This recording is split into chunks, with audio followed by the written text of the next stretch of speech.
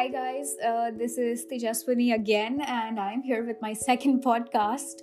So I did not expect that I would even reach to the second podcast, but turns out I read a lot, and I ended up finding this more interesting than I thought I would. So I have more things that I want to talk about today. And you might be wondering about how both my podcasts are like just me talking. And here's the thing, I was going to set up a thing with my friends and I was going to have them in the podcast too, but COVID and everything, so it's not exactly safe to go out there, and this wouldn't be a podcast if I was video calling my friends and talking about this topic. So anyways, let's just get to the point. And I can't exactly promise that I'm going to be talking about everything I want to talk about in a linear fashion.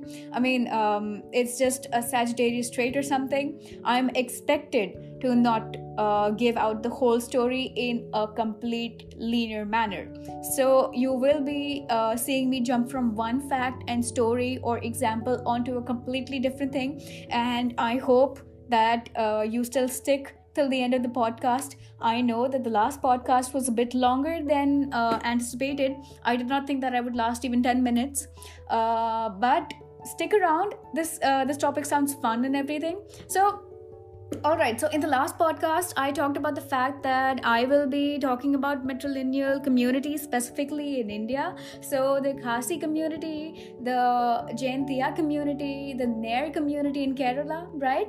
So let's just dive in with the Khasi community first. Or let's talk about Meghalaya first. So let's begin. All right, I'll just begin now. So for anyone born in a patrilineal society, and particularly a male, it's a revealing experience to witness life in Meghalaya. So the fundamental assumptions built into 90% of the world's culture is completely reversed here. In the rest of South Asia, women are ruthlessly exploited, okay? But over here, it's different. But it appears that the Karo and Jaintia tribes migrated from Tibet, and the Khasi tribe from the Khmer areas of Southeast Asia. In these traditional societies, the men have always been traders and warriors, and the women have stayed at home. So Khasi women explain it like this. Because men were gone for long periods of time, property passed down through the female line, from mother to daughter. And like I said in the first podcast, men were either at war or they were out hunting to provide food, right? And they would never know if they were coming back home. So they would let go of any inheritance, and so that inheritance would go on to the females of the family. So any property being passed down, it would go down through the female line, from the mother to the daughter. And even though men retained political power in the form of tribal monarchies and clan councils, rights to the power passed from women to daughter, not from father to son. So when we talk about rights over here, rights to all powers, what I mean is that basically right to land, right to property, any sort of inheritance, any kind of family matters, family decisions, they passed on from a woman, a mother, to her daughter, not the father to son. As it so happens in most patrilineal societies or patriarchal communities to this date. Although 80% of the tribal population is Christian, these old traditions still pervade Meghalayan society. So when I say that 80% of the tribal population is Christian, I'm talking about these communities, basically, these matrilineal communities. That's it. Okay, so let's talk about language, because language basically it reflects a basic cultural assumption, right? So the Khasi believe the female is the giver of all life, the root of all things. All nouns take a gender form, as with many European languages. So an inanimate object is masculine until it is put to use. So that sounds very interesting, doesn't it? The word for tree is masculine, but when the wood is transformed into any building material, the noun becomes feminine. That's something really interesting to me. It sounds really interesting. You can actually derive so much meaning, so much value from that one example, right? Likewise, the word for a rock is masculine only when it is not cut and used. So it is with all nouns. Something useful is feminine, something unshaped, crude, natural, you would say, is male. That's something really important. That sounds poetic in a sense, right? We've discussed this language so far. So let's talk about politics, leadership, religion also. So I'm talking about this specifically when it comes to the Khasi community. I'll also be discussing other communities also, but basically talking about the Khasi community right now. So although the women do not seek leadership in either politics or religion, the Khasi have never had queens. Like only kings and priests are also male. So land power, name, and social ranks are passed on from mothers to daughters. Even before the British colonial conquest, kings did not pass power on to their sons. The monarchs were men, but the rights to monarchy passed down through the king's youngest sister. So a king could only make his son king, and only his sister's son could be king. This forced kings to consult privately with their sisters, just as Khasi men and women control political power today. Men consult with their wives before voting in public forums, and the women agree to stay at home when the votes are cast. You see, it's equal, even if it may not seem like an equal setup. It is still equal. Man and wife, they are equal in the Khasi community. So like I said, matrilineal is not matriarchal. The women do not dominate the men over here. It is all equal.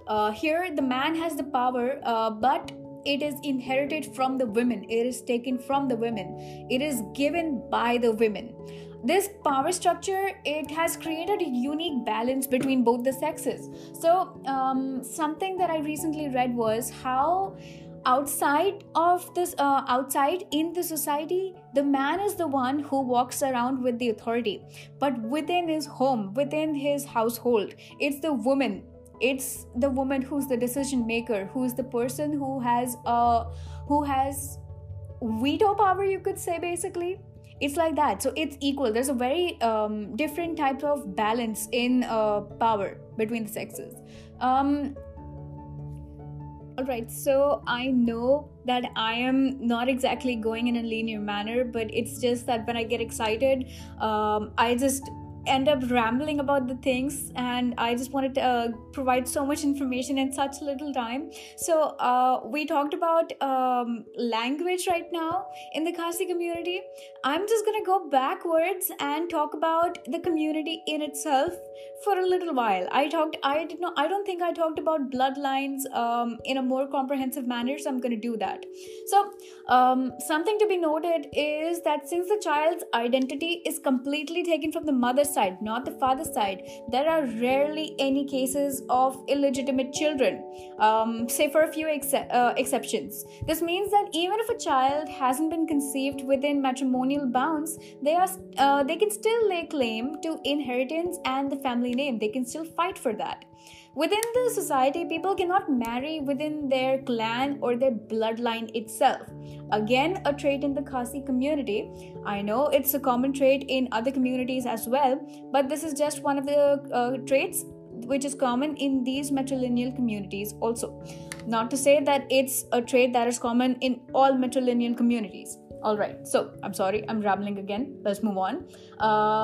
This is to say that, like, basically people cannot marry into the same bloodline, into the same clan, right? So if two Khasi people with the same clan name, the same, when I say clan name, I mean same surname or the same last name, are not allowed to marry each other.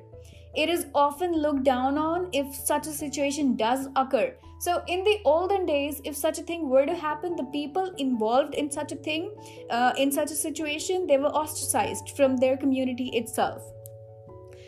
Let's talk about inheritance also. I touched upon this very briefly, and in the previous podcast also I mentioned that inheritance is a little tricky. in the sense that it cannot exactly be the way it is in all matrilineal communities. So inheritance back in the day often meant something like how the youngest daughter would inherit the remains of her parents' wealth and property. If the parents wanted to go into further consideration towards the other siblings, they would divide the property and all the wealth that they owned into equal shares for all their children, but mostly it usually goes to the eldest daughter.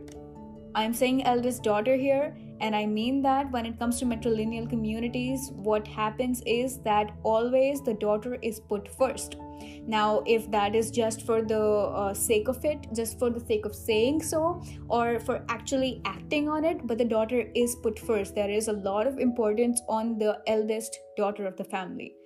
So the parents, they can divide their assets among their children equally too. The youngest daughter also takes care of her parents during their old age.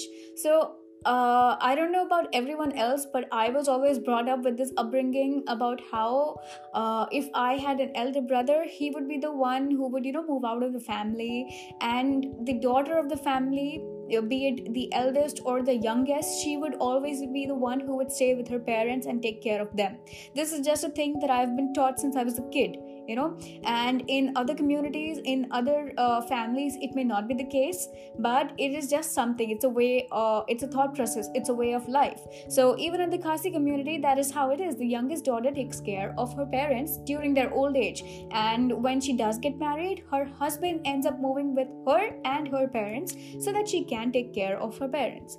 So due to the westernization and the introduction of Christianity, most Khasis have converted to different branches of Christianity, and they don't completely follow the religion, the customs and the traditions that were set up before the Christianity days, but in recent years there have been men who want to uproot and do away with such a system because they think it's biased towards them. So I just want to point out again that men are looked upon as primary providers in the Khasi community, and they also are more authoritative in the society. So even though the Khasi community is a matrilineal society, the women for it aren't as empowered as you'd think they are. Women are never allowed to participate in a local governing institution, and they're mostly banned by the headman of such institutions. So till date, most of the grave family decisions are taken by the father, who exercises a lot of control over the family. Khasi women they're rather excluded from the politics. The current political system is much more male dominated, and it certainly doesn't play any favors for the population of women in different sections of the community. I just want to say that this does sound a bit different from what I had said in the previous podcast, but I just want to point this out here again, that every matrilineal community has different cultures, different perspectives, and there hasn't been a lot of information on such communities in India specifically. So while I'll be talking about some journals pointing this out as a common characteristic, there will be another journal or another person of authority who will be saying that no, that is actually wrong. This is how it is in the community. And this is because not a lot of information is provided out there. Not a lot of evidence has been gathered about these communities, because at the end of the day, they are small tribes, so not a lot of information is there. So every time I am providing any kind of information, I am pointing out the fact that I did say otherwise in the previous podcast or something. Alright, so I have talked about the Khasi community a lot now. I have talked about pretty much everything I wanted to talk about in detail. So before I run out of time with this podcast, the final podcast, I'm going to be talking about the Nair community specifically in Kerala. Alright, so Kerala is an enigma in itself. It's high social indices of literacy, sex ratio, and low female infanticides.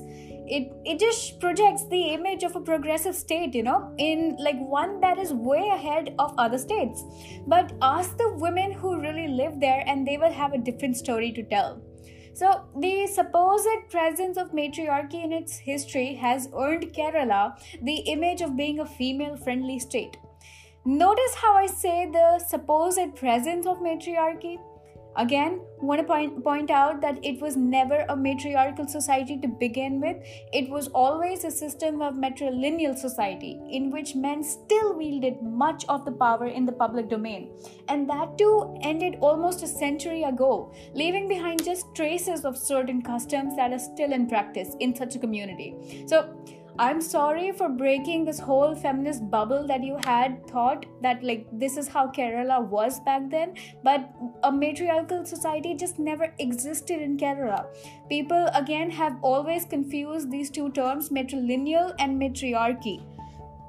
So let's just like take a look at a system that came closest to giving women decision-making power, autonomy over their sexuality and their bodies, and a control in the matters of their marriage and their children. So let me take you through like a social science lesson right here. While I have discussed in great detail what matrilineal societies mean and what a matriarchal society is, I still haven't talked about what a patriarchy is. So, while a patriarchy is a social system where men have monopoly over the social, cultural, and political realms of society and hold primary authority over women and children, what was practiced in some communities in Kerala was not a system diametrically opposite to this, which is a matriarchy. So, in this system of matrilineal society, descent was traced to females. I've already discussed this and I don't exactly want to go into too much of it. So, what I basically mean is that all it did was narrow down the gender gap that was left behind, all right, in the patriarchal society. So now that we know what a matriarchal society is, what a matrilineal community is, and what a patriarchy is, or what these different systems are, what these different communities are, let's just talk about how the matrilineal society actually came into place in Kerala. I'm gonna be talking about the Nair community and about Kerala specifically because I've already discussed the different communities such as the Khasi community in Meghalaya, right? So the communities believed to have practiced this system were the Nairs, right, of northern Kerala. The most researched and recorded amongst all the different communities that have existed in central and southern Kerala has been the Nair community. There have been many contesting theories to the question of the matrilineal society's emergence, and the most widely accepted one purports that the origin of this system is traced back to the time when the sole purpose for men was to indulge in warfare, because shedding blood for your own land was considered to be the truest purpose. It sounds barbaric, I know, but that's how it is. That's how society has cultivated up till this date. So since that was where honor was, that is where men went. Family, succession, children, and economic resources were left to the women to take care of, simply because men had different priorities at the time. To them, their priorities lied in hunting, killing, and just barbaric routines. I would say it sounds funny to me because that is what they chose over their own family. So now that we know how the matrilineal community emerged, how this Nair community emerged in Kerala, let's talk about how it was actually back then, when it actually existed. What was it like to be in such a family? So in Kerala, families lived together as joint families in large mansions. So these mansions were called Taravad. Family members, they shared ownership over the property. This meant that no single individual could claim their share. Lineage was traced through females. Children took the name of their mothers as their clan name or their surname, and they stayed at their mother's house even after marriage. Property in the name of the women in the family, that's how it was. Property was always in the name of the women in the family, and that was how it was passed down from mothers to daughters, never from fathers to sons. That's how it is in a matrilineal community, and that's how it was in the Nair community in Kerala. Kerala. Though this is not to say that this society was devoid of patriarchal elements. Like I said, when it comes to kinship, even in the patriarchal community, there have been traces, characteristics and factors of a matrilineal community. So for all intents and purposes, the actual control of the property and resources was in the hand of the maternal uncle, who was more commonly known as the Karnavan. This uncle was the one who had the final say in all matters. So again, I talked about religion, I talked about language and other like marriage and culture and different traditions in the Khasi community. So it won't be any different in the Nair community. So I'm going to talk about marriage now. Like marriage between a man and a woman was never there in the conventional sense. When I say conventional, I mean eternal and monogamous, like in that sense. So there existed the simple custom where the man would offer a piece of cloth to a woman in front of an oil lamp, a practice which would bring them together to satisfy their sexual needs and to procreate. It was just as simple as that. But it never exactly led to any matrimonial relations. Now remember how in the first podcast I talked about how in some matrilineal communities it was frowned upon to have sexual relations with either the same bloodline relatives or have premarital sexual affairs or relationships. This is not something you see in the Nair family. This practice of offering a piece of cloth to a woman in front of an oil lamp, this does not signify that they're married in any way. It just simply means that their needs are satisfied and that they procreate. So there have actually been arrangements where women actually had autonomy over their sexuality and reproductive rights, and they weren't shamed or disrespected for it. So like I said, men would leave for warlike services soon after, right?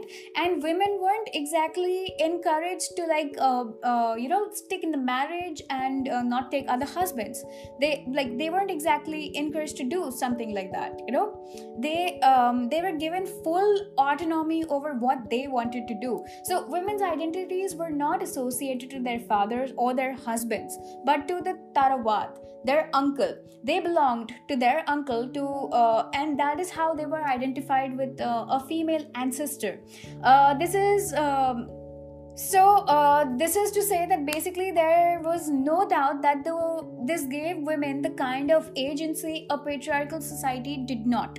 The specific cultural and social conditions of these communities in Kerala in the 19th and 20th century is often attributed to one of the reasons for the high female literacy and low female infanticide in the state. Women were granted much more social and financial security than they are today, and which consequently gave them a voice and earned them respect in their society. So remember how I talked about previously that this matrilineal society does not exactly exist anymore in Kerala. In the very beginning of me introducing the Nair community, I talked about how it existed then and how it does not exist anymore. And remember how I talked about why I actually got interested in this topic to begin with? It was because of that one IGTV broadcast I saw on Instagram, which was talking about the Nair community specifically, how it existed and how it got wiped out just like that. So here's a tidbit from that IGTV. Basically, what happened was that during this 19th century and the 18th and 19th century, when men finally started moving out of their communities to get higher education and everything, so they would go all the way to Madras and everywhere, and over there the culture was completely different. They in Madras and other regions of India outside of Kerala, they did not exactly have the same matrilineal community, the same society, the societal norms, the culture and the traditions that these young boys were living with so far until they moved out of their home.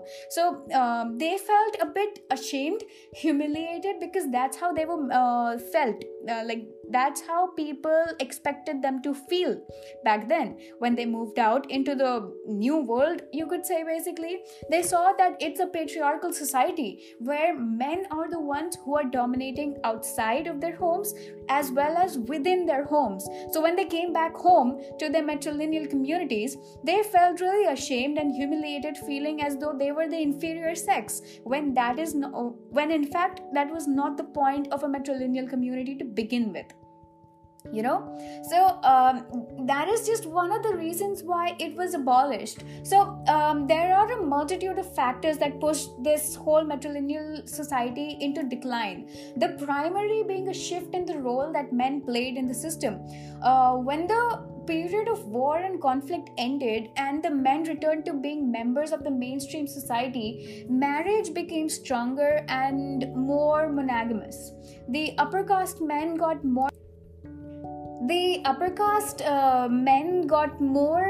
modern English education, which was heavily influenced by the Victorian family values, where their own culture was accused of being barbaric and uncivilized. So there was growing resentment because of this against the Tarawad, and which still because it still denied partitioning of the family property. So they were never enthusiastic male members who wanted to start new enterprises and get into new ventures. They were stopped from doing so, and protests to change the partitioning system and to give more autonomy to nuclear families gained momentum because of this resentment in the males. So Manu S. Pillai actually recounts about all of this, the Nair community, their decline and everything, in his book The Ivory Throne. And over here he recounts what actually happens to the Nairs in the Kerala region and how it actually goes into decline. So now what it is like is basically the image of a humble virtuous wife is having ladylike qualities of being passive and submissive. This was glorified like anything, and this image has it was made stronger through mediums of art and literature. So decades of this attempt to retreat to patriarchal values brings us to what these communities are like today, and they're not exactly very different. Either matrilineal communities have actually declined, they've actually they don't exist anymore, or they have completely turned into a patriarchal lineage. So most of these matrilineal communities, they are actually facing a lot of issues from patriarchal communities, in inner feuds and whatnot, like the example of the Nair community and the young males who wanted to make something out of their own name and not live under their female kinship's name, under their clan name, And I think this will be a really good place to end this second podcast. So far I've talked about the Khasi community, I've also talked about the Nair community, and these are the two communities that I was the most fascinated by in India. Obviously there are different communities that still exist, that are still thriving in such a patriarchal society, in such a patriarchal world.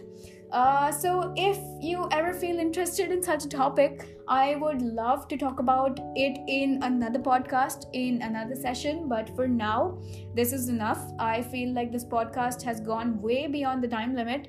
And yeah, that's it for now. So thanks for staying till the end. And I hope you enjoyed it till the end. Thank you.